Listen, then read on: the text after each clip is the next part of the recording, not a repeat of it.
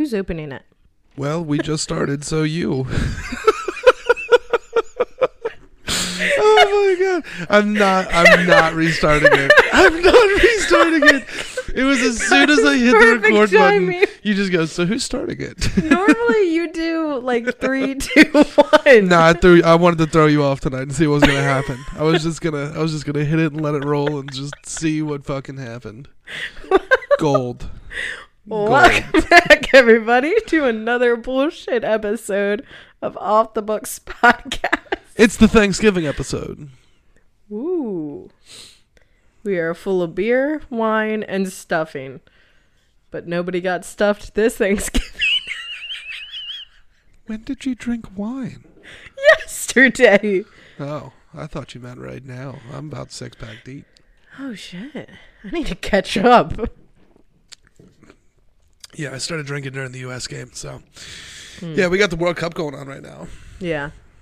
Yeah, and everyone was talking a lot of fucking shit about the U.S. men's national team. A lot of shit. Yeah.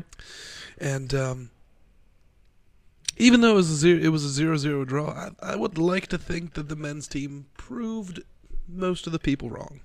Nice. Yeah, I mean, England's the number 5 team in the world. Yeah. I'm not even sure if the United States is in the top 15. I highly doubt it. But it was a good game. And I drank the entire time. Good. Not the entire time, because your sister and I were out Black Friday shopping. Yeah, did you guys get anything fun? Other than home stuff? I bought a trash can. It's for a bathroom. That sounds so cool. And I am jealous. It was black. And it's like metal and round. Oh, and we got towels. Yeah, so I'm kind of excited about that. I got so many random shit. Like I got. Oh, you did it all online. Yeah, and it was great because here's the thing. It's not like cash where I can see where the money's going. And that was probably my downfall. Yeah. I bought a new book bag. Why do I need a book bag? I don't know, but I bought it. I bought a towel set. Why do I need a new towel set? I don't know. But I bought it. I bought 2 of the smart plugs from Amazon for my Alexa. I bought the game thingy. And I just bought 3 books. I feel like a lot of this was things you could have asked for Christmas. No, because here's the thing. I know she'll try to prioritize what I need and what I don't need. And I just really am banking everything of my gifts on that blanket, which I don't know that I've already gotten. You mean you don't know if you've already gotten it? Oh, I know. I saw the box. You mean the one that I carried in? And then went, this is definitely not for you, Taylor. Do not come looking up here. So I got up and I looked up there. Well, one of the reasons why Danielle and I were out looking for all of this kind of shit today for bathrooms and whatnot is because Danielle and I bought a house. Whoop whoop. So we will be moving into said house in like 3 fucking weeks. Oh yeah, that's coming up. Yeah, I'm kind of fucking terrified. Mm-hmm. But with us buying the house, that also means that the Off the Books podcast studio will be moving. And probably around the 1st of the year, because I'm yeah, fairly sure I might be getting a desk for Christmas. Oh, nice. Yeah. And I can get stuff to decorate our podcast room. Sure. It's Like- gonna have the bookshelves and my Yeah. books and her books and my I'm course thinking- we're gonna have my girls in there too. My anime figurines. Oh, yeah. That's fine. What I was thinking of is like a little printout, like little poster in a frame of our logo on the desk. With the first dollar we ever made. That's online? No. We never made $1. Oh, well, we've made dollars. We have. We just haven't set up the bank account for it yet. Made dollar bills. Yeah, I mean, if you got it all into ones, you could shower yourself for about 3 seconds, depending on how fast the person was swiping that shit. Yeah. I mean, you could buy a really nice chocolate bar for that amount of money. If I'm spending that much money on a chocolate bar, take me out back behind the shed. No, and but like beat me a with good the amount hose. of chocolate bars. Like 4. Like a box. I'm gonna buy some Girl Scout cookies. I don't even know if you can afford that. All I know is you took a picture of me yesterday, and I looked about 7 months pregnant and was like, Yeah. oh, Jesus Christ. Yeah, you did. And I don't think it helped, though, that Danielle had her hand right on your tummy. Yeah, no. Just I know. little Juniper. It was not flattering. From like the nipples up, good picture. Mm-hmm. Everything else, oh my God. I have let myself go. I wouldn't necessarily say that I'm like out of shape, but I'm just a new shape. The shape, A pear shape. well, no, the shape is potato. Maybe mud pie. I haven't really figured it out yet. Yeah, I feel like if I balled myself up, I would look like one of those things that a dung beetle pushes around. Because I'm a piece of shit.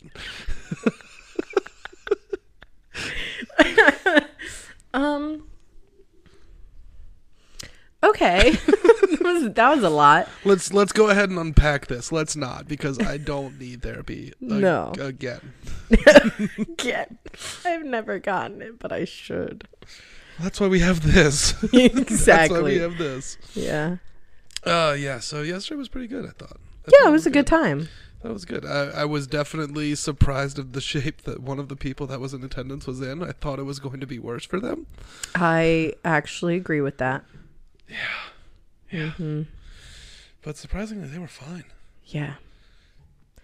And I want to know, how is it that every time, without fail, when there's a child in the room, somebody hands them to me? Yeah, I saw that and I started snickering to myself in the corner because I was like, I'm just going to stand here and watch. I'm not And then, I'm not going to help. I do not want that child. no, because Greg goes, here you go, Taylor. And then Mimi goes, she doesn't like kids, Greg. Yeah, she'll warm up to her.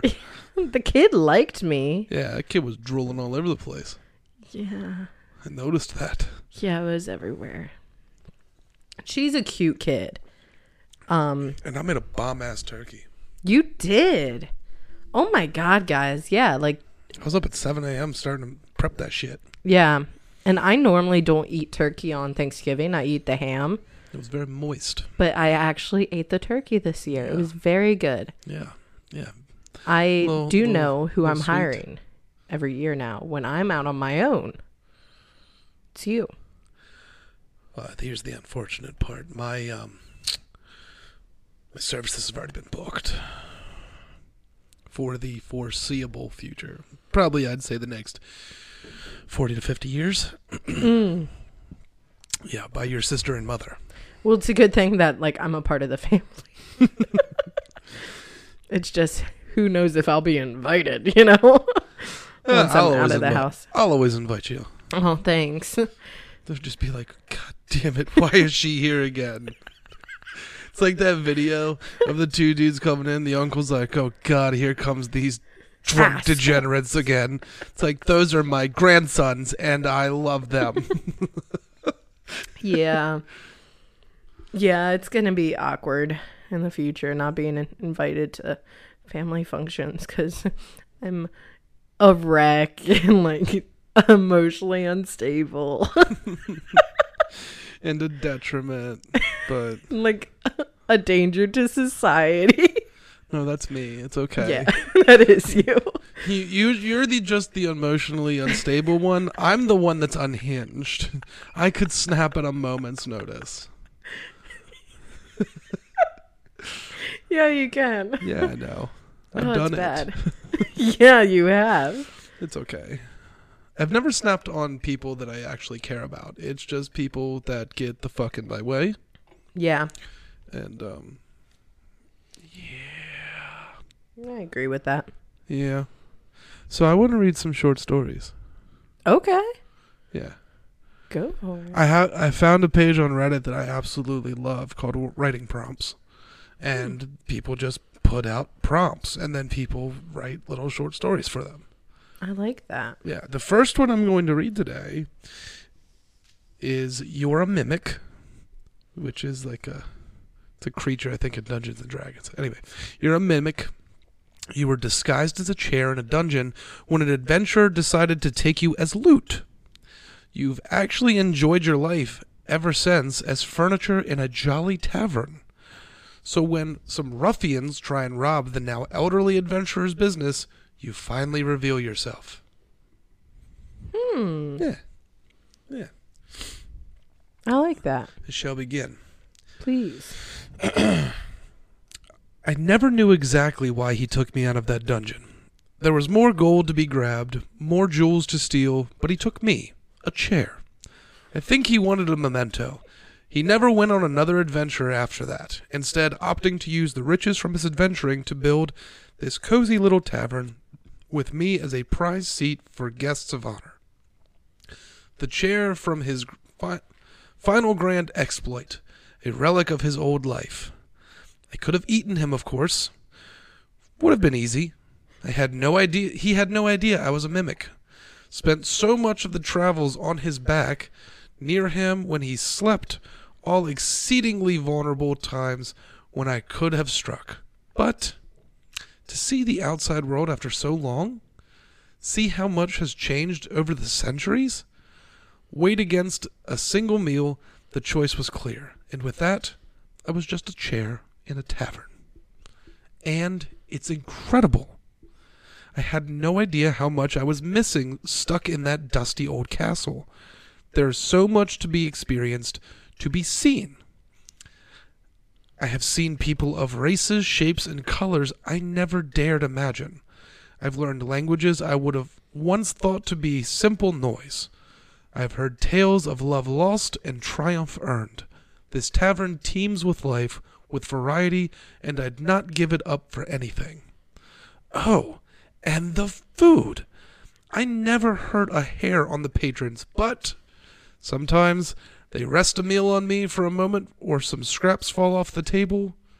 You might think that it undignified, but compared to eating rats and men alike in dungeon, I was eating like a king, both in variety and in style. There are these little things made of flour and eggs, dumplings, I believe, that are simply to die for. And so I have lived for 33 outstanding years. But, well, trouble had to come a-knocking at some point. This time in the form of 3 low-life scum who thought the jolly tavern of an old man would be an easy target. They broke the window with a club and poured in, stinking of manure and ill intentions. Before too long, they started pocketing anything that seemed valuable. Silverware, glass cups, bottles of spirit. It reminded me of the many so-called heroes I met back in my day. I could have tolerated it, perhaps, had Eleanor, his wife, not come down to investigate the news. It's Huey Lewis. Hey, who are... She barely got 3 words out before one of them smacked her across the head with the club he'd been carrying, knocking her to the ground. And with that, my patience was out. I was rusty, had not been in a fight for 33 years, but these ingrates might as well have been sheep. The crunching of their bones, the blood splatters on the wall, the screams of pure, unbridled terror brought back memories. Not all good, but with a past like mine, you're going to carry that weight. The adventurer, well, I don't think he'd call himself that anymore, with his gray hair and wrinkled face, rushed in with his sword drawn, just seconds too late to see me. He was shockingly spry for a man of his age. His habits die hard. Old habits die hard, don't they? Old friend. He inspected the room with an experienced eye, noting the blood and body parts, but seeing his wife, forgot all and rushed to her aid. "Elle," he yelled, "are you all right?" She sat up, clutching her forehead. "Oh, damn it. The sucker blindsided me," she said, and pulled her hand away. There was a fair amount of blood on it. "Gods, you're bleeding. Here, let me." And to both mine and his surprise, she laughed. "Oh, come on," she said. This is nothing. I may be old, but I'm not decrepit, Micah. Remember that troll in Lower Dearth? Now that was an injury." He chuckled and helped her sit on a nearby chair. "My, you did a number on them," she said, and gestured towards the carnage in the tavern. "Haven't changed one bit," she smiled. He narrowed his eyes suspiciously and walked forward, inspecting the bodies, blood, and pattern of their injuries, all leading back to me. A tooth fell off of me with a soft tap of the wooden floor. He approached me cautiously. I felt the heat radiating from his sword, the silver lining threatening a terrible pain should it fall upon me. And when he got too close, I slipped. I creaked. He gripped his sword tighter, but then relaxed. He looked at the bodies of the brigands and then at his wife, alive and mostly well. His face shifted and cycled through several different emotions before his eyes softened, and he sheathed his sword, returning to his wife. "Come," he said, "let's get that cleaned up." "Who were they anyway?" she asked. "Thieves?" "Think so." "Heh," she chuckled. "Maybe they were after your famous special chair." "You know," he said, and turned towards me with a brief smile. "After all this time, I see it as more of an old friend." That was actually pretty damn good. Right. That was good writing. That was written by Pieces Scriptorum on Reddit. So I found a prompt, but the story with it is not the best. Okay. So I'm just going to read the prompt. I just find it extremely funny, and I couldn't just not, pass it. So it says, "You're a siren who is trying to lure a ship full of sailors to their deaths. Please," one of the sailors begs as he swims onto your island, almost too willingly. "Stop. You're so bad at singing."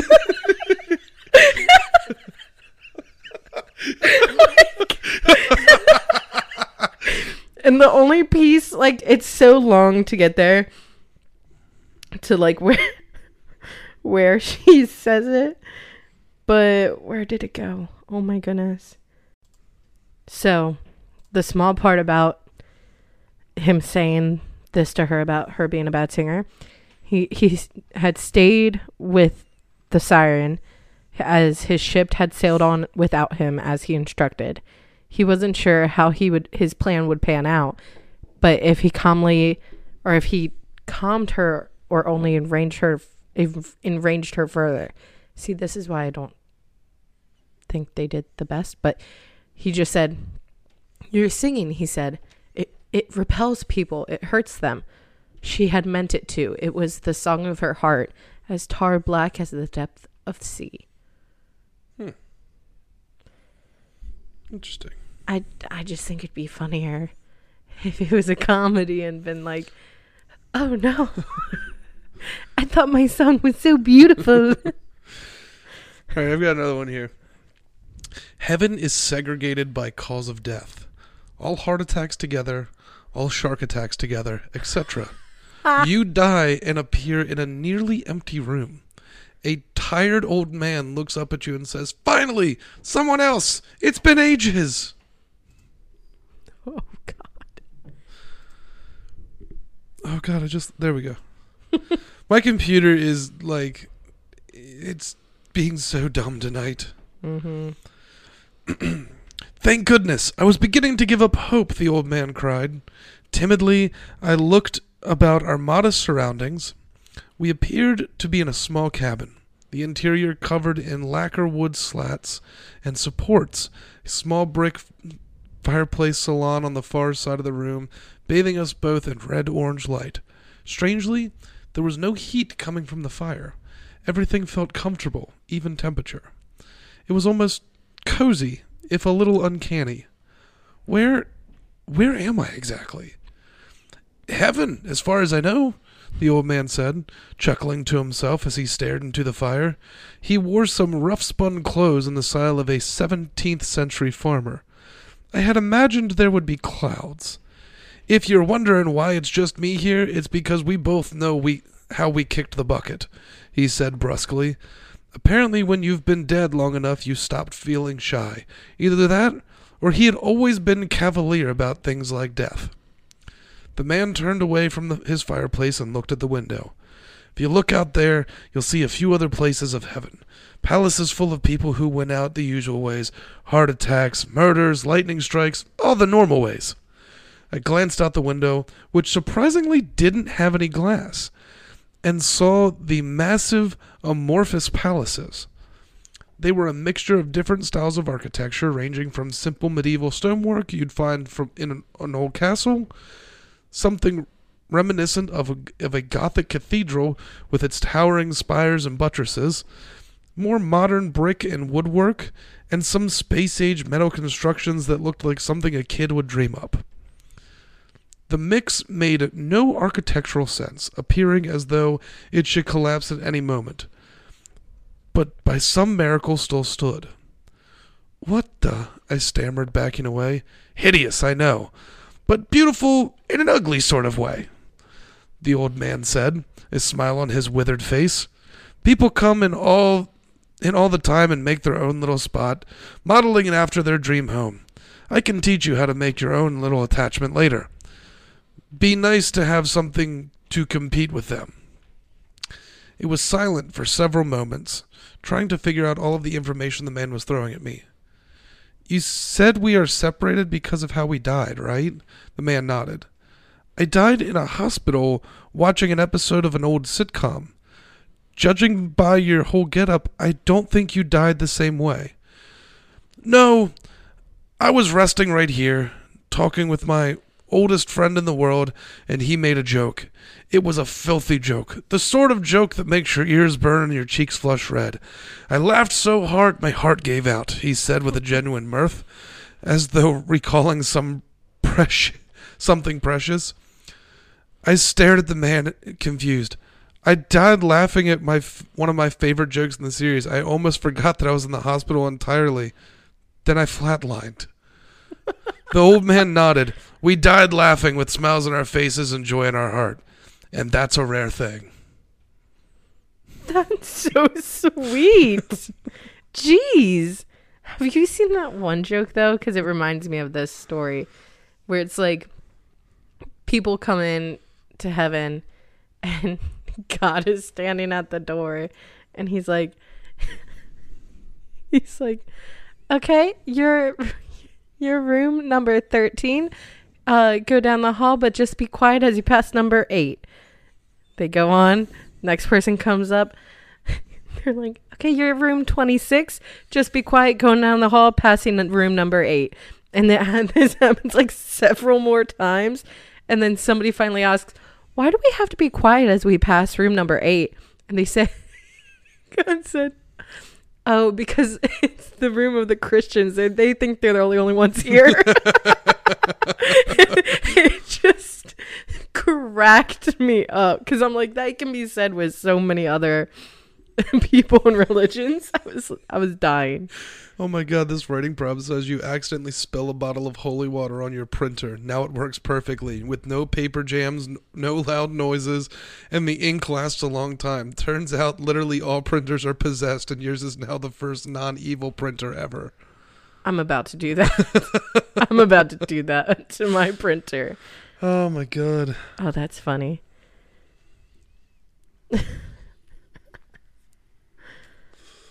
Oh my goodness. There was one that I really wanted to find.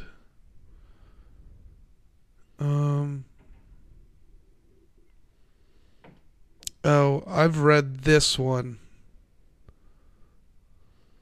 I'm pretty sure I've read this one.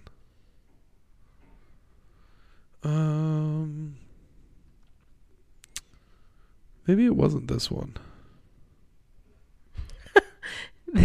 This one's just funny. It says, "You're a dragon who kidnapped a prince or princess. All is going to plan, but it's been a month and no one's come to save them." Wait, what? "You're a dragon who kidnapped a prince or a princess. All is going to plan, but it's been a month and no one has come to save them." Oh, God. Oh, God. That's like a suicidal dragon. Everybody knows you gotta slay it before you get the girl. It's like I just want to know. Just want to die. Everyone, every country has ninjas, but the world only knows about Japan's because theirs suck. Oh my god. Oh my god. Where is this one? I really want to find it. Oh god.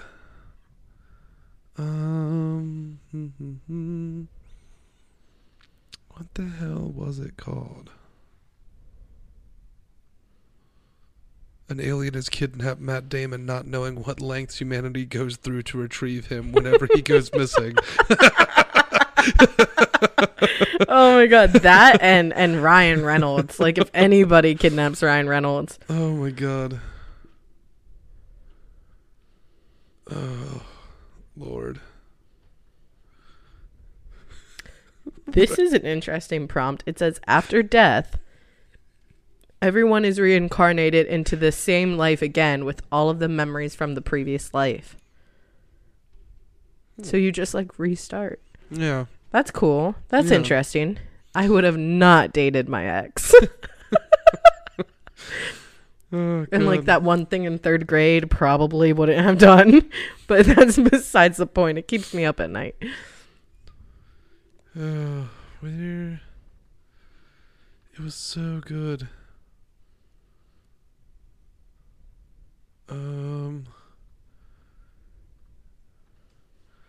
Now I gotta figure out what the hell it was called again. Which means I have to go into my TikTok. Wait for this one. You sit baffled as you watch your werewolf friend struggle to walk with wearing the dog shoes you found at a thrift store. Oh, God. Alright, where is it on here? I know it's here somewhere. Because it's got something to do with Reddit, I'm pretty sure. Oh, God. There's no way it was down this far. I feel like it was rather recent. I think it's this one. Yes, it is this one's.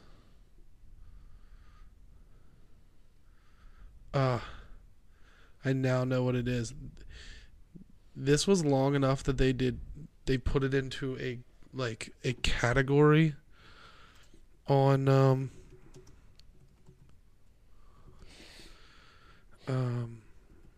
on the TikTok page, and there was 10 episodes of it. Oh shit.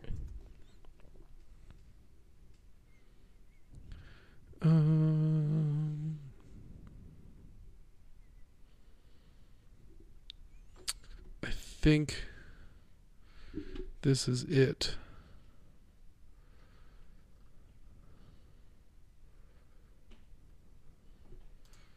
I think this is it.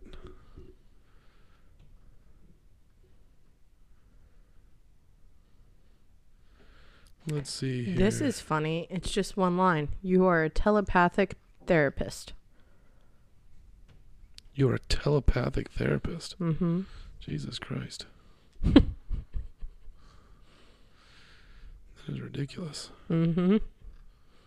Could you imagine though if somebody went there and was like telling their story and they're like listening to their mind and going, that's not at all how the story was going. They're just a manipulative person. Like I'd be pissed at that person. I'm like, get out of my room. There's a bunch of these on here where people like they continued what other people had started. Oh, that's fun. Yeah. Like, and honestly, there's a bunch of these on here that are really like good ideas too. There was one that made me think of one book. But where did it go?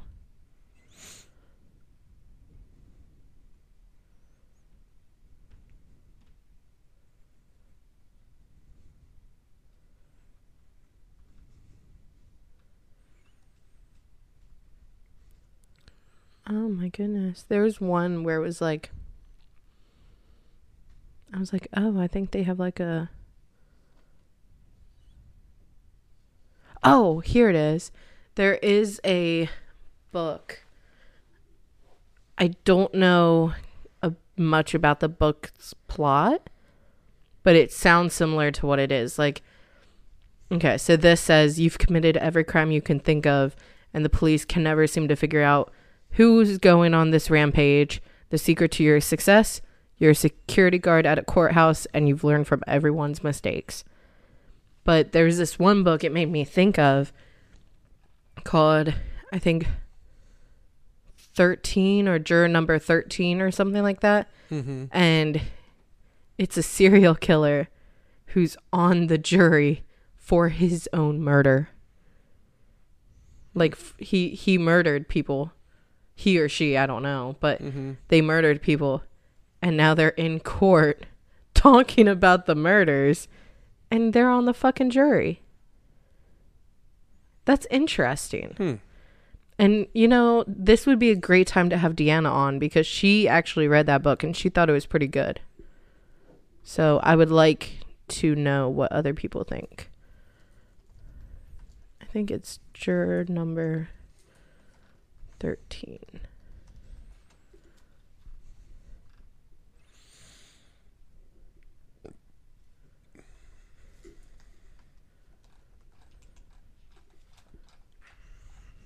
Oh, it's just called 13. It's the serial killer isn't on trial. He's on the jury. The serial killer's not on trial. He's in the jury. Yeah, that's the whole plot point of the book. And I think that's really interesting. Oh, Lord. Where is that one? I mean, there's so many on this page that it's like, holy hell. Okay, let's see if I can find this here.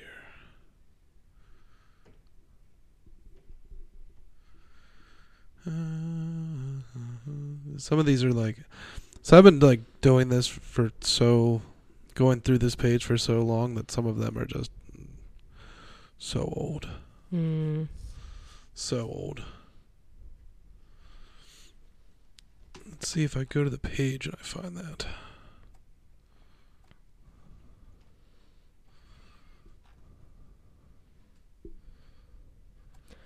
Okay. For those that want to read the book that I just described, it's called 13, and it's free on Kindle Unlimited by Steve Kavanaugh. Okay. Just for anybody listening. Cool. Have you found any that you like that you want to read on here? Oh, sorry. I really wasn't paying attention. I know. It's okay. But I will now. Oh, Lord. Where's This one's interesting. I don't know if the story for it's good, though. That's not what I'm looking for. Well, see what it is and figure it out. You gotta figure that shit out, Taylor. I'm tired of this, Grandpa. That's too damn bad. Too damn bad. You keep digging.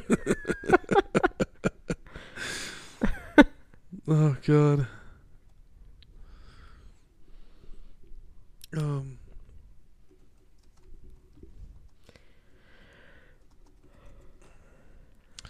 Okay, so let's see. If I can find the one that I was just talking about.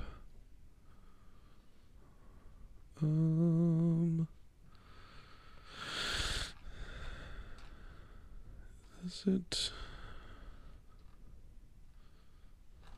That is not it. There was one of these that I read, and they were talking about like dealing with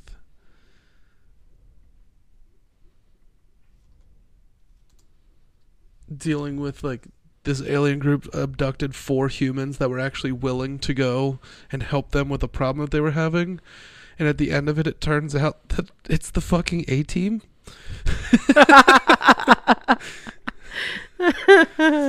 Oh, God. Oh, that'd be funny. Oh, this might be here. There might be one of the ones that I was talking about. Maybe it is. Maybe it's not. I don't know. I'll read it. With total war as a concept alien to the rest of our galaxy, all saw humans as negotiators and peacemakers, soft and weak. Today is the day when the galaxy discovers why being so good at finding ways to avoid war was a survival mechanism. If we only knew then what we know now. The humans claimed historical sovereignty, as is the right of all new applicants into the galactic conglomerate. This is usually to hide a soft past in an effort to appear strong. Usually, a warlike species is proud of their military capabilities. They flaunt them in a show of strength in such a loose alliance of different peoples. The humans proved to be expert diplomats, but not much else. In nearly every field, much of the conglomerate surpassed them. At least, that's what we thought. Within 38 years, as it is now the standard of the Dopeshiki, our people, thought it would be fun and exciting sport to conquer the soft, fleshy humans. Our hard outer shells could resist most of the small arms the humans showed to our galaxy, as if they were leaves falling from a tree. Our ship's shields could easily absorb their pitiful energy weapons. We didn't know that they had researched so deeply into creating projectile weapons, though. It had seemed almost like an obsession to make a bigger, stronger, more deadly gun, as they called them. Most of our warfare revolved around a slow approach and on-board combat in order to not activate the energy-absorbing shields. Projectile weapons had long been abandoned because of this. Our first battle was a slaughter. We attacked a huge transport ship bringing luxury goods and medical tools to the outer colony of theirs. The humans could not stand up to our strength in close combat, but we did not win a single fight after that.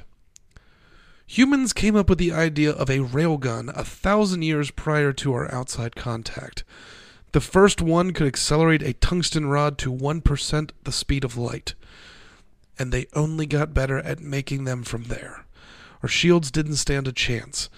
We did not realize that they were not using payloads on the projectiles until they were starting to do so. The colony of Dramak was the first time we found this out. Then Kartor, then Zangi, then Kalu, and so on until it was just our home. They had developed bombs that ignited the very atmosphere of the planet, and they could fire them at 86% the speed of light. We never even knew when they were being attacked until scorch lines were already traveling across the planet. When we Dopeshiki warred, it was like a grand hunt. It was full of sport. We had rules and valued the spoils more than the annihilation of our enemy. Surrender and tribute was always an option for our foes, but why else should one wage war if not to benefit off of those who are weaker? The humans did not share such views. Many wondered why such weak creatures ever became so dominant on such a savage planet. It is because humans have no mercy once they've decided oblivion is their foe's fate. They never mind our colony worlds. They never tried to cede life to them after such unimaginable destruction was dealt. The humans called it total war, and it is something they have practiced, refined, and learned from since the dawn of their civilization. When they finally delivered the Mercy Treaty to our last bastion of the government, they made sure that we understood they only stayed their hand so as not to look like complete monsters to the other people of the conglomerate. That is why we may no longer engage in war, young ones. That is why our planet is mostly barren, save for a small patch of land on the continent of Kongamia. That is why we may never hold colonies again. That is why the humans are the head of the galactic empire. Never before has such diplomacy been seen. So I think I found a good one. Do your thing. Okay. The prompt is, you live in a place that gets hurricanes on the regular. A hurricane is happening, but it's okay. Projected to be only a Category 1. Everything is all fine and good until you realize the Waffle House is closed. Not the Waffle House. Right? Let's figure out this little tale. It says, the news said everything would be fine. Most of my friends were being encouraged to still go into work. We had much worse hurricanes just the month before. So why, just why, was Waffle House closed? It must have meant something bad was coming, something terrible. Waffle House stays open through anything. I've seen those doors wide open in far worse conditions. If there are patrons around, they will sell to them, no questions asked. It's how all things have always been. At that moment, I knew only two things. One, I had to get out of here. And two, I needed to get to the bottom of this. So I did what any sane person would do. I tracked down the manager of my local Waffle House and went straight to his home address. He lived about 10-minute drive away in the next town over. There were still many other cars on the road at this time. All that kept racing through my head was why Waffle House would be closed. The hurricane wasn't for another few hours. If drivers could be out, Waffle House could stay open. In fact, I don't think I've ever seen them close before this. Do their doors even have locks? I pulled up at the house. There was already a car in the driveway, so it just pulled up on the sidewalk. This is exactly what someone who loves Waffle House this much would do. I got out of my car and walked up to the door. I knocked. 3 stern, demanding knocks. Not a movement inside. This was definitely the right house, so I knocked again. 3 sterner, even more demanding knocks. Still nothing. I walked up to the window and peered in. A chair was knocked over. Breakfast was getting cold on the table. I could see the kitchen through an open door at the back of the room. The sink was overflowing with water, and the faucet left on. I walked slowly back to my car.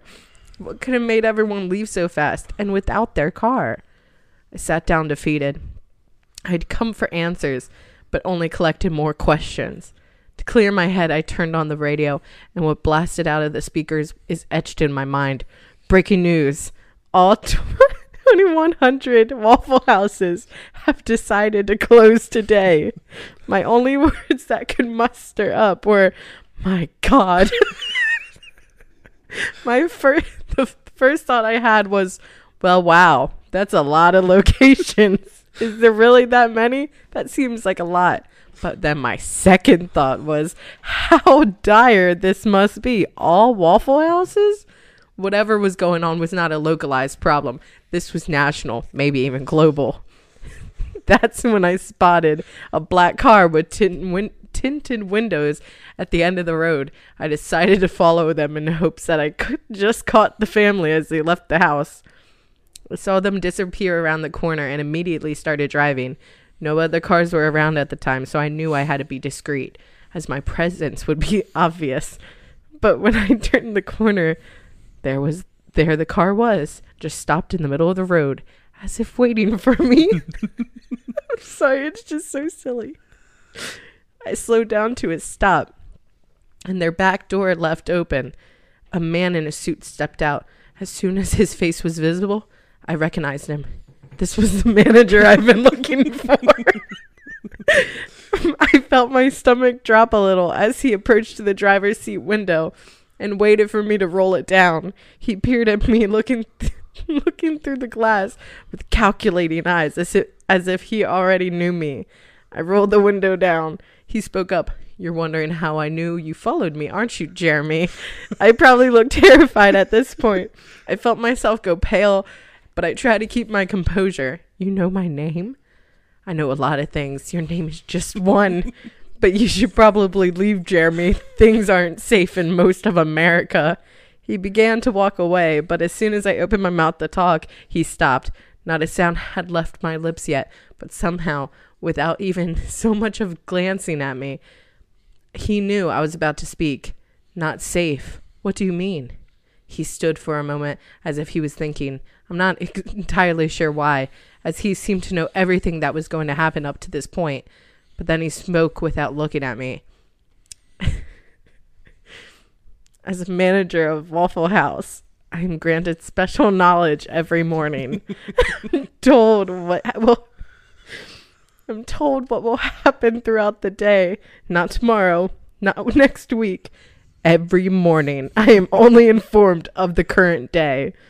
He turned back to look at me now and continued.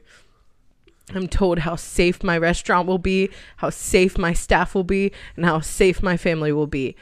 I don't know who tells me these things. No manager does. We just know it's always through a phone call, and it's always correct.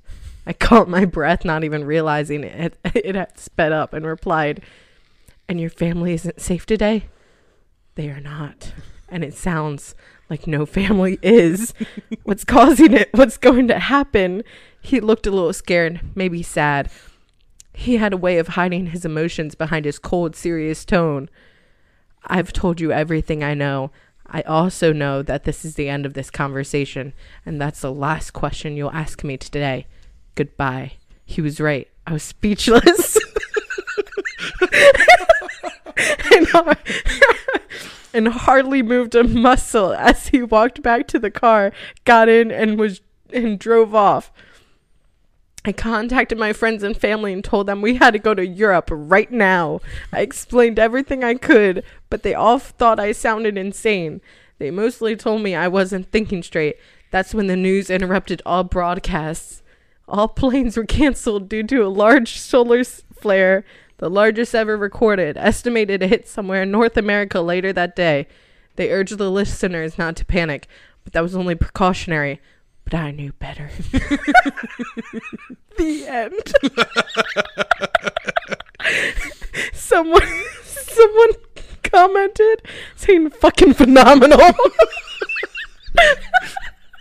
Oh my god. If I could upvote that fucking 10 times, I would. I know. That was fantastic. Oh, that was hilarious. Oh, I loved that. That is just what I needed for today. Oh god. Because if like Popeyes went down, I'd be banging on some people's doors. Be like, hey, why can't I get my chicken sandwich, boo? And they go, well, McDonald's has one, Roy Rogers, and I'd be like, it's not the same. It's not the same, boy. You let yours cook. Yo, how about the last time that we ordered Popeyes? I ordered a 24-piece nugget and got like 48. And then they sent me twice that. I ate that shit for 2 days. All I'm saying is, though, that is exactly the kind of love that they give you, and which is why I'd go up to some people's fucking doors if they ended up closed. They give you a lot of love, yes. Yeah. But there is definitely ill intentions in those goddamn biscuits. If you get a biscuit with no drink, you are going to die. I agree with that. It's like I always see that meme where it's like your girl. My girl said, "Choke me, daddy," so I gave her a Popeyes biscuit with no drink.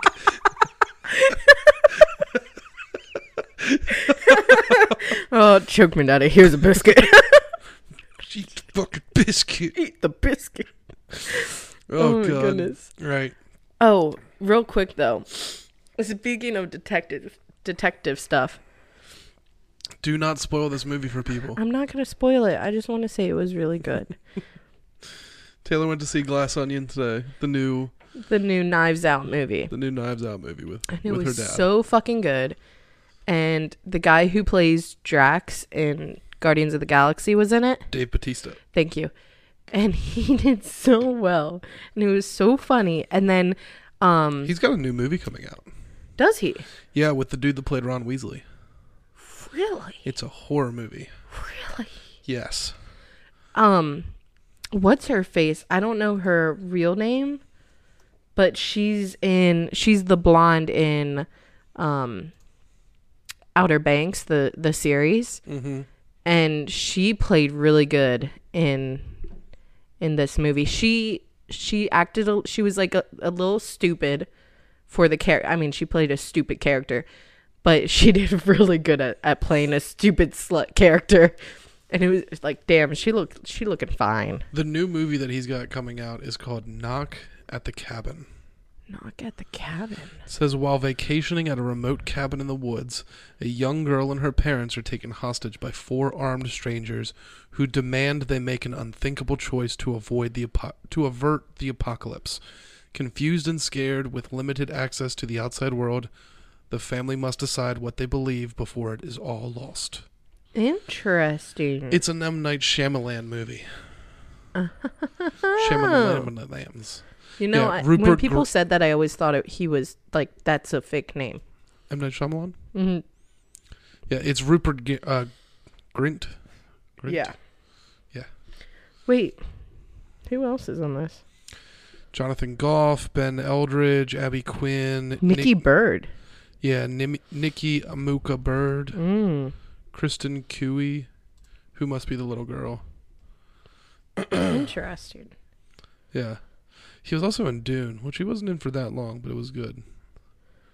Apparently there's a book. Wouldn't surprise me. Yeah. Wouldn't surprise me, honestly. Okay, so this new one that I found is titled, "You died of a stress-induced aneurysm in the middle of your debate class. Now, at the gates of Valhalla, the Norse gods are arguing over whether or not it counted as a battle. Good thing you're very passionate about debating." Before I start this, oh my God. Before I start this, I am going to say that if I pronounce any of these Norse gods' names incorrectly, I do apologize for that. Some of them it's easy to get, but there are others that I may pronounce incorrectly. So I just want to put that out there. "The lad died of speaking too hard," Thor bellowed. Mjolnir still pointed towards the young man standing before them. "I don't care what Loki says, he's not getting into Valhalla." "Brother, please, you'll hurt my feelings," Loki smirked with sarcasm, so sharp it could double as one of his daggers. "You should know that not all battles are fought with muscles." "I must agree with Lord Loki, Lord Thor," the young man pitched in. "The tongue is a weapon more powerful." "I'll show you power," Thor growled. "Brother," Loki stepped in, "you must really—" "Enough, both of you!" Another voice boomed as the doors of the great hall of Valhalla swung open, revealing Odin, the All-Father in all of his glory. "Blast, if I have to listen to you bicker any longer, I'll go feed myself to Fenrir voluntarily." The two sons exchanged rather nasty looks, but stepped aside for their father. "So," Odin said as he sized the young man up and down, "you're to enter Valhalla." "It is what I have been told, All-Father," the man said and bowed his head, despite not being of any faith, certainly not of the Norse kind, he saw it fit to show proper respect to the gods he considered myths mere hours ago when he still drew breath. "And you died in battle," Odin said. "A debate." Odin tilted his head curiously. "You see," the man said, "I was in a rather heated exchange of ideas in my debate class, and, well, I suppose some vein in my brain just gave out. One second I was presenting my argument, the other," he said and waved his hand. "A battle of wits, father, certainly is worthy," Loki stated, but Odin shushed him with a mere motion of his hand. Another man walked from the hall, and Odin turned to him. "Tyr, what would your wisdom advise?" "If he arrived here at Norns, the Norns dictated it so." "They do not make mistakes," Tyr calmly stated. Hell take me if they don't," Thor protested. "They have an agenda and you know it. The lot of you, most of all, father. I won't let them dictate who's worthy." "I must say," the young man suddenly said, "I share Lord Thor's sentiment. I am not of your faith, and yet here I stand. Could I truly be worthy? Is it fate, or is it a trial, perhaps? Maybe this is not about me. Perhaps the Norns themselves are testing you, toying with you." The assorted gods gave the man various looks. "Now he speaks some sense," Thor nodded. "Young man," Odin said, "do you not wish to enter Valhalla? Why would you agree with Thor, who wishes to deny you entry?" "Valhalla, heaven, hell, Tartarus, who cares?" The man smiled widely. "I am just a human. I doubt I can decide where I go. But this, he said, and excitedly pointed towards the gods. "I get to not just watch, but participate in a debate of gods. The greatest debate I could ever be a part of. No matter where I go after this, the memory of this exchange of ideas will forever remain with me. It is its own reward." Odin turned back to Tyr, who gave him a subtle, sly smile. "So you care not for the outcome of this battle of wits, only for the battle itself?" "Of course," the man nodded happily. "I have no preconceived goal in sight. One must be willing to change their stance if a debate is to be had. If you sternly refuse to change your standpoint, you are not debating.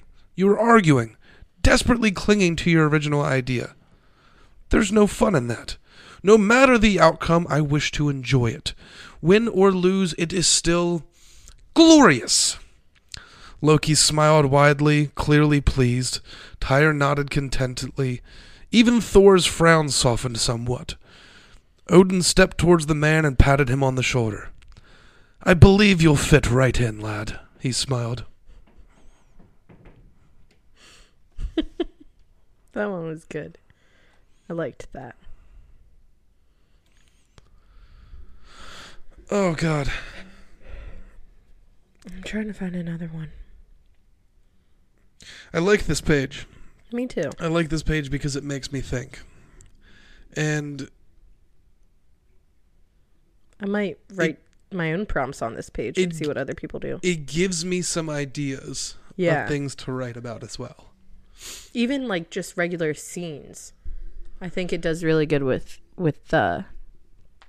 just interesting scenes. Correct. I mean, there is clearly some very talented writers on this page, for sure. And I think it's a good idea, like, to write, you know, a short story to a prompt, and then you can get nice feedback on it, you know? People on the internet do not care about feelings. Yep. So. Oh, my God. I've read this one. You are an unimportant background character just trying to survive whatever nonsense the main characters are up to. However, you keep finding yourself drawn into more dangerous situations. And to your horror, you realize that you're a fan favorite character and the show is giving you more screen time. Oh, God. Listen to this one. It doesn't have, nobody commented on it for like to answer the prompt. But this one, and I keep finding all the weird ones. But this one says, in quotations, "Isn't it weird how people love movies about rebellion and resisting oppression, but in the real world, they obey the rules without ever questioning them?" End quotation. Sir, this is a Wendy's. No, this is a Waffle House job interview. Answer me the one question. Are you good in a fight? I really want somebody to answer this. I'm not gonna lie. I really feel like that with the shit that goes on Waffle House, in Waffle Right. House, especially after the hours of like 10 to 11 o'clock. I just love the one Vine from Waffle House like years ago where it was like, "Ma'am, can I please get a waffle? Can I please get a waffle?" They're beating the shit out of each other. Just two workers going at it. And he's like, "Can I please get a waffle?" I'm not gonna lie. I think one of the most dangerous people in the world may be a night shift line cook at Waffle House. I agree. They have a very specific set of skills, and they are not afraid to use them. Oh my God. Danielle and I went to a Waffle House like one time. And we were still young, and it was like with mom and dad. But they bring out all the food. It's probably around like midnight. We were driving all day to get to like Florida, and the only room left in the hotel was a smoke room. So we were already hating it. But just right across the beautiful street was a glowing Waffle House open and ready to serve. So we go over. We all get our food. And they're like, "All right, anything else I can get you?" Danielle looks down at her little side of hash browns and goes, "My waffle." It's just so fucking funny. Because I know exactly how she said. I wasn't even there, but I know exactly how she said this shit. Yeah, my waffle. My waffle. Just like, bitch, you forgot the most important part of my fucking meal. We left, and Daniel was like, "They're literally called Waffle House. So, like, obviously I'm here for a waffle." And I said, "None of us got a waffle." And she goes, "Well, that's on you." And, like, we bring this shit up all the time. Like, every time we pass a Waffle House, I'm But like, Danielle's also the type that would go into a Waffle House and be like, "Yeah, can I get pancakes?" exactly. Bitch, this ain't IHOP. This is fucking Waffle House. I will get you a waffle, and yes, you better expect cigarette ashes in that son bitch, okay? The line cook is smoking, and so is the waitress. And they're both pregnant. No, the line cook could be stoned. That is true. Like, I mean, I don't know. I think they should start a. They already do like the Rough and Rowdy series, which is like bare knuckle boxing, or at least it used to be. I think they can like they tape the hands up. They should have a fight between all the line cooks and employees from Waffle House, and then their grand champion will fight the grand champion from IHOP. And then they can finally figure out who is superior. you know, Oh my God! It'll be the International Fight Club of breakfast foods. You've got the champion from Waffle House. You've got IHOP's champion, Bob Evans champion. You've got Cracker Barrel's champion there. Like, throw in like a Huddle House and like some other random places that do Denny's. Denny's is gonna fight. It's probably a dude named Denny that works at Denny's. You know, I once had a manager who worked at Denny's before working for us, and he was such a weird dude. He would get on his hands and knees and would look under all of like the cabinets and stuff to make sure we cleaned under there and to just sweep our shit under there. One time I passed him and I said, "What the fuck are you doing on the floor?" And he goes, and he had glasses like 2 inches thick, like no joke. And he was like, "I have to make sure it's clean under here. We did this at Denny's all the time." And I went, "I don't know what location you were at, but I've seen Denny's, and no, you do not." And I've tasted the food. Yeah. You should worry about not the trash under the cabinet and the quality of the food because it's fucking awful. Exactly. Oh my god. Oh my god. All right, so let me read this again. You are an unimportant background character just trying to survive whatever nonsense the main characters are up to.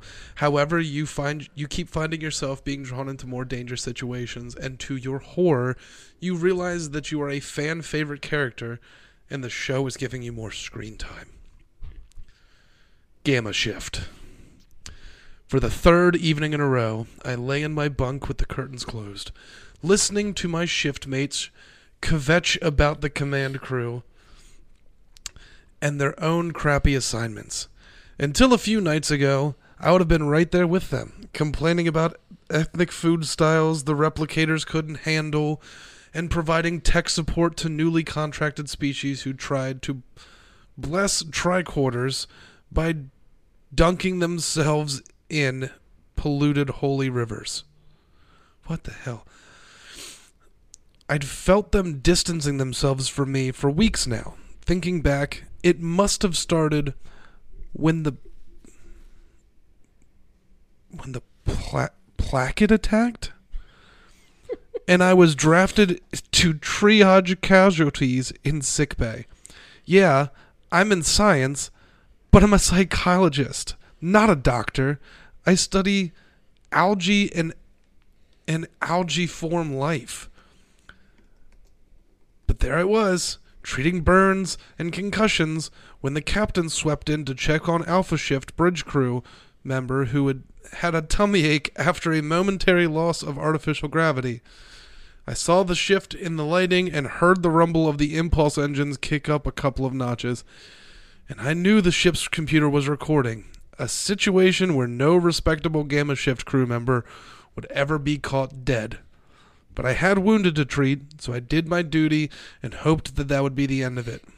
A few days later, I walked into the mess hall after my shift to grab a bite, having gotten off late after waiting for a sample result. Once inside, I saw my friend Jurgen frantically waving me to one side. How could I have missed him? 2.5 meters of skinny, asteroid belt-born lankiness. But I was really hungry and made straight for the replicators. I heard the engine sounds ratchet up again, and music was playing. And only then did I realize I was walking right past the first officer and chief engineer. Why in heaven's name were they in the mess hall playing 4D chess when they should have been beginning their shift? I will never know. But they looked up and gave me the familiar head nod as I walked past, and the first officer said, Hey, Ensign Chowdhury. Chowdhury? He said my name. I was mortified. I froze, not knowing what to do, and my stupid social human nature took over, and I said something idiotic like, I wish I could play at that level, sir. You never converse with the bridge crew. Everybody knows it. But there I was. I walked on towards the replicators, my hunger lost in racking spasms of awkwardness and shame. I stared silently at the interface, wondering if it was possible to transport every individual atom of my body to a different star system and completely erase my existence. It was Tellum who finally rescued me by pushing a cup of hot Racconcino into my hands and guiding me to a table. Who would have thought the half-Cartesian could have that much compassion? Well, I might have at least, until the Risa sweater incident. Most starships come to Risa for shore leave. It's the pleasure planet, after all. We got sent there to refit the satellite relays, of course. The only bridge crew were able to spend and only the bridge crew were able to spend a day on the surface. There I was, on the lift heading for deck 15, minding my own business, when a few of the beta shift ensigns crowded in, whisper chattering about sneaking down in a supply shuttle. I couldn't help but noticing the Andorian was wearing a thick sweater. I saw the lights were brighter and heard music, warning signs that everyone knew. But I couldn't help laughing. The Andorian jabbed me with a finger and asked what was so funny, and I froze again. Utterly unable to control my reaction, I shrugged and smiled and said, "Risa's such a warm planet. Nobody wears a sweater there." The other ensigns all busted out laughing, and the Andorian angrily shoved me out at deck 15, throwing her sweater at me before the lift doors closed. I stood there, holding this ugly garment, my eyes wide in despair. What had I done? I looked around. The red eye of the computer was still recording, and the faint music played on. I turned this way and that, licking my lips in fear. I had really put my foot in it. I'd been noticed again. Nothing was the same after that moment. My shift that day passed in silence. No one sat with me at lunch. That evening, I had the entire shower room to myself. None of my shift mates would look me in the eye or even wanted to talk to me. I might as well have been signed up to be a bridge buddy. I was dead to everyone I cared about, to every other Gamma shifter who wanted to simply work and serve far, far away from the public eye. I had become known. I lay there in my bunk that night thinking about everything that happened, the unflinching gaze of the computer and the music, especially the music, how it was always something orchestral and generic and light, and about something my grandfather had told me long ago about music in the distant past, in the 20th century. I had begun to spend all of my off-shift time obsessed with the music he had left for me, listening to it as I had with him, but also reading about it. I absorbed the complexities of the music business in those days, the widespread greed and avarice that had surrounded its culture and creation. I had continued to read in astonishment about how those ancient business practices had solidified and held on after all these centuries. It was so Byzantine and sinister. The Ferengi would be proud. I had a plan. My God, this is long. I waited until the voices were gone and slipped out of my bunk. I stood in the silent corridor and looked carefully around. There, in a corner of the bulkhead, a little red indicator shone. The computer was watching. I reached up to my uniform collar and pressed a button on the slime set of wearable speakers I had replicated. Discordant music blared forth, and I walked confidently toward the lift. Debarking at deck 2, I looked around for the red indicator. It was there in the corner, but now was blinking. I smiled and strolled into the familiar, dimly lit service corridor. Without hesitation, I approached the narrow, scuffed door to the maintenance compartment we had lovingly dubbed 2 Forward. I stepped through, and all conversation within ground to halt. Horridge closed his eyes in sadness and shook his massive Loranian head. Soger turned away. Tellem put her hand in front of her face, and Jurgen scowled. "You in the wrong place, S," he hissed. No, wait," I cried. "Look, there in the corner. See the red computer eye?" Only Tellem looked. "It's blinking. What does that mean?" "The computer's watching, but it's not recording," I said, spreading my hands. "Now listen." The music from my speakers was the only sound. My friends looked at each other warily. "It sounds like bag Klingon love poetry," Soger ventured. "No, it's ancient human music," I explained. "It was recorded before the Eugenics War. At the time It was expensive to produce and even more expensive to license for broadcasting and streaming. I looked it all up and found that it still is expensive to license. That's why all the music we have now sounds nothing like it. My ancestors purchased copies way back when and passed them down to me. So I was able to apply for a cultural exemption to play it at any time. Now, if the computer wants to record anything I do, the Federation would have to pay bars and bars of Latanium to use the footage. The other stared at me. I'm obscure again. Don't you get it? I can't be seen. I sniffled, a tear forming in my eye. I'm just Gamma Shift again. Warily, my friends approached me, their drinks forgotten. Jurgen, the too tall belter, bulky silent Horg, Soger, the too old for joining Trill, and Tellum, who bunked right above me. She reached out and caressed the slim white speaker ring around my collar. Freedom, but at the price of such noise, she said, her lip curling. It's not noise, it's called heavy metal. You can move bunks if you don't like it. Tellum growled in her throat, but threw me a smoky, half-lidded look that she used when we argued. We might have another bulb of Romulan ale if you want it, Chowder. That awful assassin from last week, I rolled my eyes theatrically and shrugged. Better than Synthanol, I guess. The door snickered shut behind me, and the red indicator blinked for a while. After a time, it went dark, and we drank on, Gamma Shift style. Fuck, that was long. I did not realize how long that was going to be. Yeah, that was very long. Fuck's sake. Don't worry. I found something funny. I would hope so in the amount of time that I just fucking read for. Yeah. And when I said I found something, it's very small, but it's funny. And I'm just going to keep the Waffle House thing going. Okay. Do your thing. Waffle House for life. It just says, any wild stories from Waffle House visits? Somebody commented, my favorite moment is when I was eating with my friends at Waffle House at 2 a.m. and along comes this drunk fella who asks us, what are you all eating? And we, of course, said, waffles. Blew this guy's mind for some reason.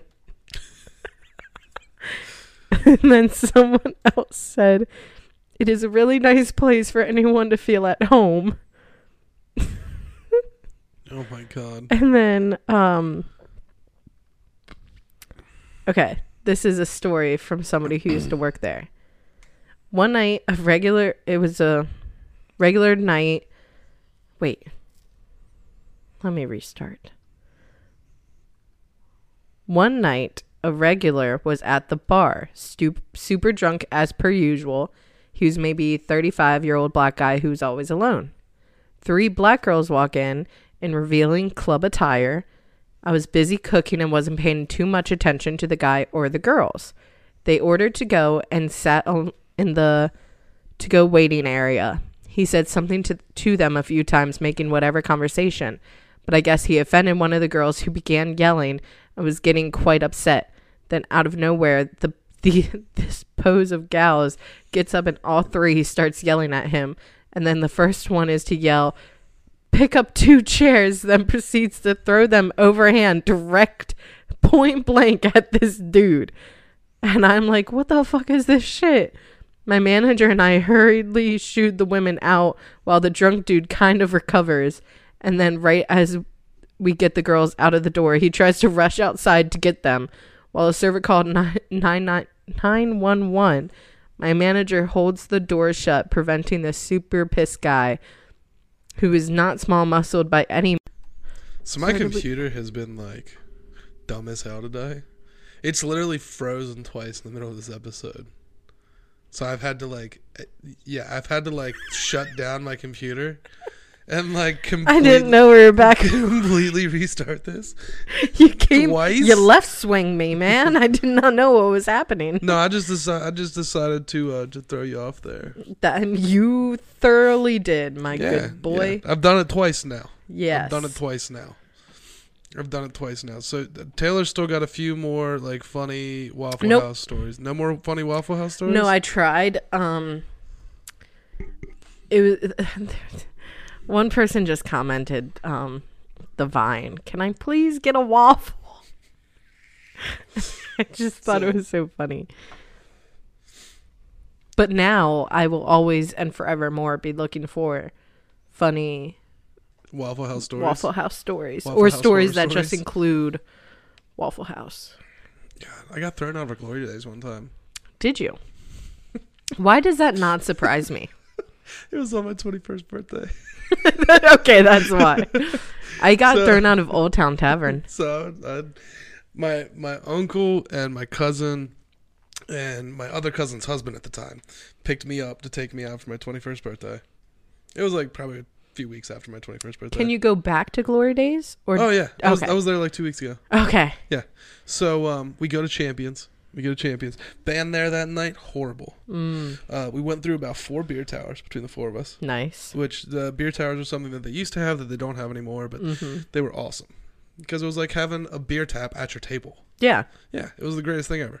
they're fantastic. So we leave there and decide to go to Glory Days because my family, big Notre Dame football fans, wanted to see the Notre Dame game. This is long enough ago that Jameis Winston, who is currently playing for the Saints, was playing at Florida State. So we're watching the game, and like me and my uncle, we're kind of like fucking hammered. My older cousin, That was so innocent. We're like kind of fucking hammered. I mean, as you would assume. Yeah, it's you. Yeah, exactly. So we're sitting there, and we're starting to get kind of like Notre Dame's playing well, so we're getting rowdy. And like I'm a Texas fan, but like I root for Notre Dame as well because of my family and whatnot. And I just don't like Florida State Makes sense. at all. I don't know anybody who really likes the state of Florida. Well, to I can begin tell with. you what, there was 4 dudes at a table behind us that were big fucking Florida State fans. And they because- are the only ones. Because as we're starting to get rowdier, they're starting to get rowdier as Florida State starts playing better. Ooh. So about the third quarter, about halfway through the third quarter, my uncle decides to start talking shit to them. And this is at Glory Days? This is at Glory Days in their bar area. And I mean, we are shit-faced. He starts talking shit to these guys.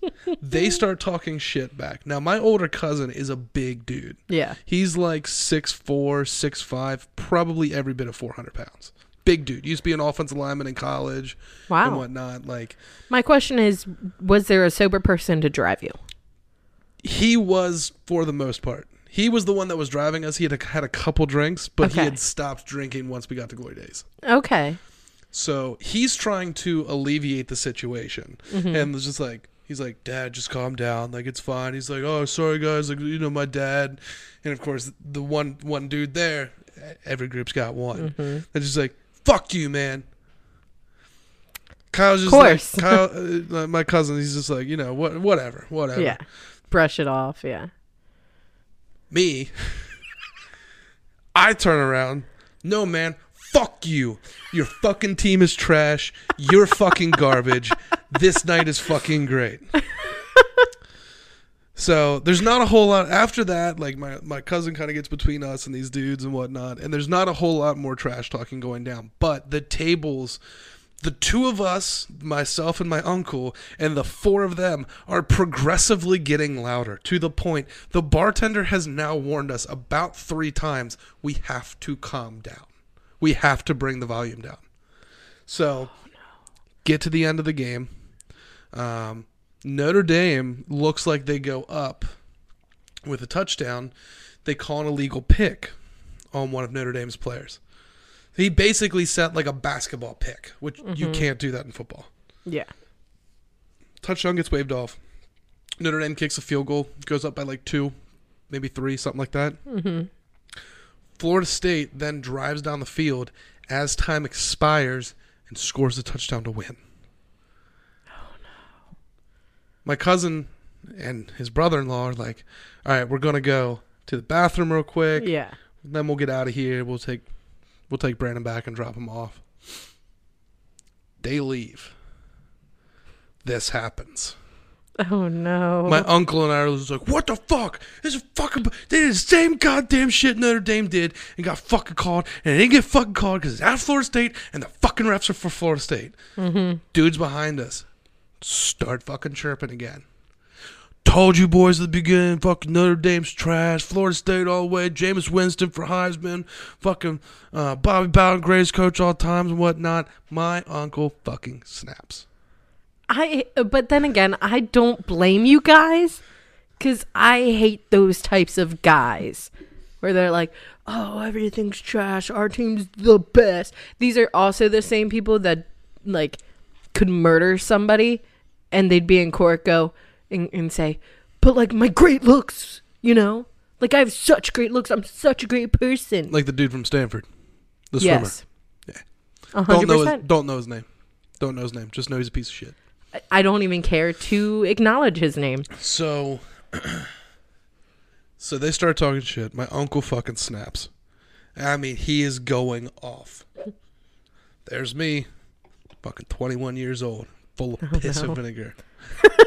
Piss and vinegar. I start doing the same goddamn thing. Now, the two of us are fucking chest to chest with these four fucking dudes. Shit, Brandon. And it's like, if we don't leave, there is going to be a fight breaking out in this fucking Glory Days in about 30 seconds. And the bartenders are trying to break it up because they're like, we close in 22 minutes. We just need to get these people out of here. We just need you out. So they basically are like, all right, you two need to get the fuck out. That door right there. You four need to get the fuck out that door over there on the side. Mm-hmm. If you guys aren't the fuck out of here in the next fucking 2 minutes, we're calling the cops. So by this time, my cousin and his brother-in-law have come back from the bathroom and they're like, what's going on? I'm like, yeah, we just got told we gotta leave, so let's go ahead and skedaddle. Get on out of here. They fucking drop me off. I fall in a bush when I get home. I get back out. I fucking wave at them. Make my happy ass way back into the house. So yeah, that was my 21st birthday. I went to Old Town one time with a group of friends. And there was this one guy, couple guys that were just being rowdy and like yelling at our one friend Justin, he's a tall, not huge, but like he's a bigger dude. He's a bigger dude. I mean, he's a little scrawny-ish, but like he's intimidating. You know, he has an intimidating face. So they're like trying to. It's like, you're not that big, but your face is scary as shit. Exactly. No, he's a good-looking guy. He just has like RBF. Got that big old blockhead on you there. No, he just has horrible RBF, and it could look scary to some people, especially when he's like gets drunk, like totaled, right? So we're all hanging out. We're in the back room of like Old Town, and these guys are just being rowdy and like trying to hit on all of the girls in the group. I don't think it was even me though, which makes sense, but like everybody else was getting hit on who already had boyfriends or husbands or whatnot. And Justin was like, guys, leave the women alone. They're with people. They don't want to talk to you. Go away. Like, just leave us alone. And so they were still like trying to, you know, yell at the guys and then call the girls and all this stuff. Justin got so pissed off. And I was like, you know, this is a great time for me to skedaddle, right? Like, my Uber's almost here. Like, I'm going to just wait out front. So say goodbye to everybody. I flick off the guys that were being rude and I left. So my Uber pulls up. I get in and then I like look behind me because I hear like a shout and a scream and somebody the sound of somebody falling. Yeah. Big 6'3" Justin onto the ground, face plants. And I'm like, what the fuck just happened? I roll down my window and I'm like talking to the Uber. I'm like, hey, can you just hold on 1 second? And he goes, oh, I love drama. Yes. And he's just standing, like just waiting there. He's just like, I am here for this. Yeah. And he's just waiting here. And he goes, is he okay? Is he your friend? And I'm like yelling out the window. I'm like, are you okay? And he goes, just get out of here. It's fine. It's fine. Like, I'm fine. And the bouncer's like, you guys need to get the fuck out of here. And I'm like, I'm in an Uber. I'm out of the establishment. I'm not part of them guys now. Exactly. I'm like, I'm just asking if a person that I do not know is okay. At this point, I don't know you, Justin. I'm sorry. I'm just being a good Samaritan. Exactly. That's all. So the Uber driver is like, should I just start driving away? And I was like, yeah, that's probably for the best. Oh my God. And then the whole way home, I was telling them all the details. I was like, the motherfuckers and blah blah. I'm like going back and forth, and he was just going, girl, no, oh, those assholes. And I'm like, I love you. My God. So I'm gonna put this caveat out here right now.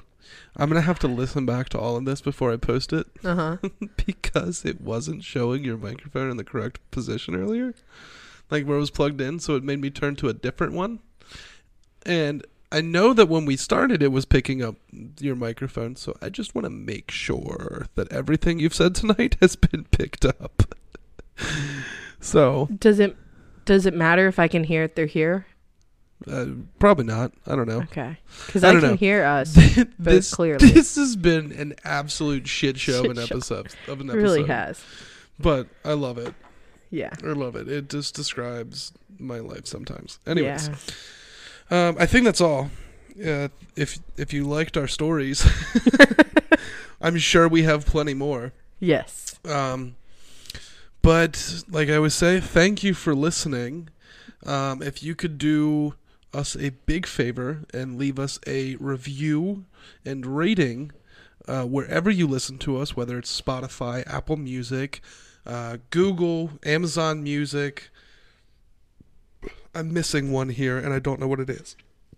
What did you say? Spotify, Apple Music, Google, Amazon, wherever you listen to the show. Yeah. Whatever platform you are currently on. Just drop a little 5-star review in there. It helps us out. A little one. Yeah, just a little one. It helps us out a lot. It gets us pushed forward when people know that people are enjoying the show. Mm-hmm. So thank you for listening. I hope you've stuck with us to this point, because this has been a long one, but it's in 3 parts as well. So it is. It's ridiculous. Hopefully my computer is not as dumb next week. Yeah, we'll be fine. But thank you guys for listening. Tell your friends, tell your family, tell your enemies, tell that kid down the street, tell everyone you know. Shout it from the rooftops if you need to. If you guys want to take some time and put up a billboard for us. That would be nice. We do give you permission to use our logo for that.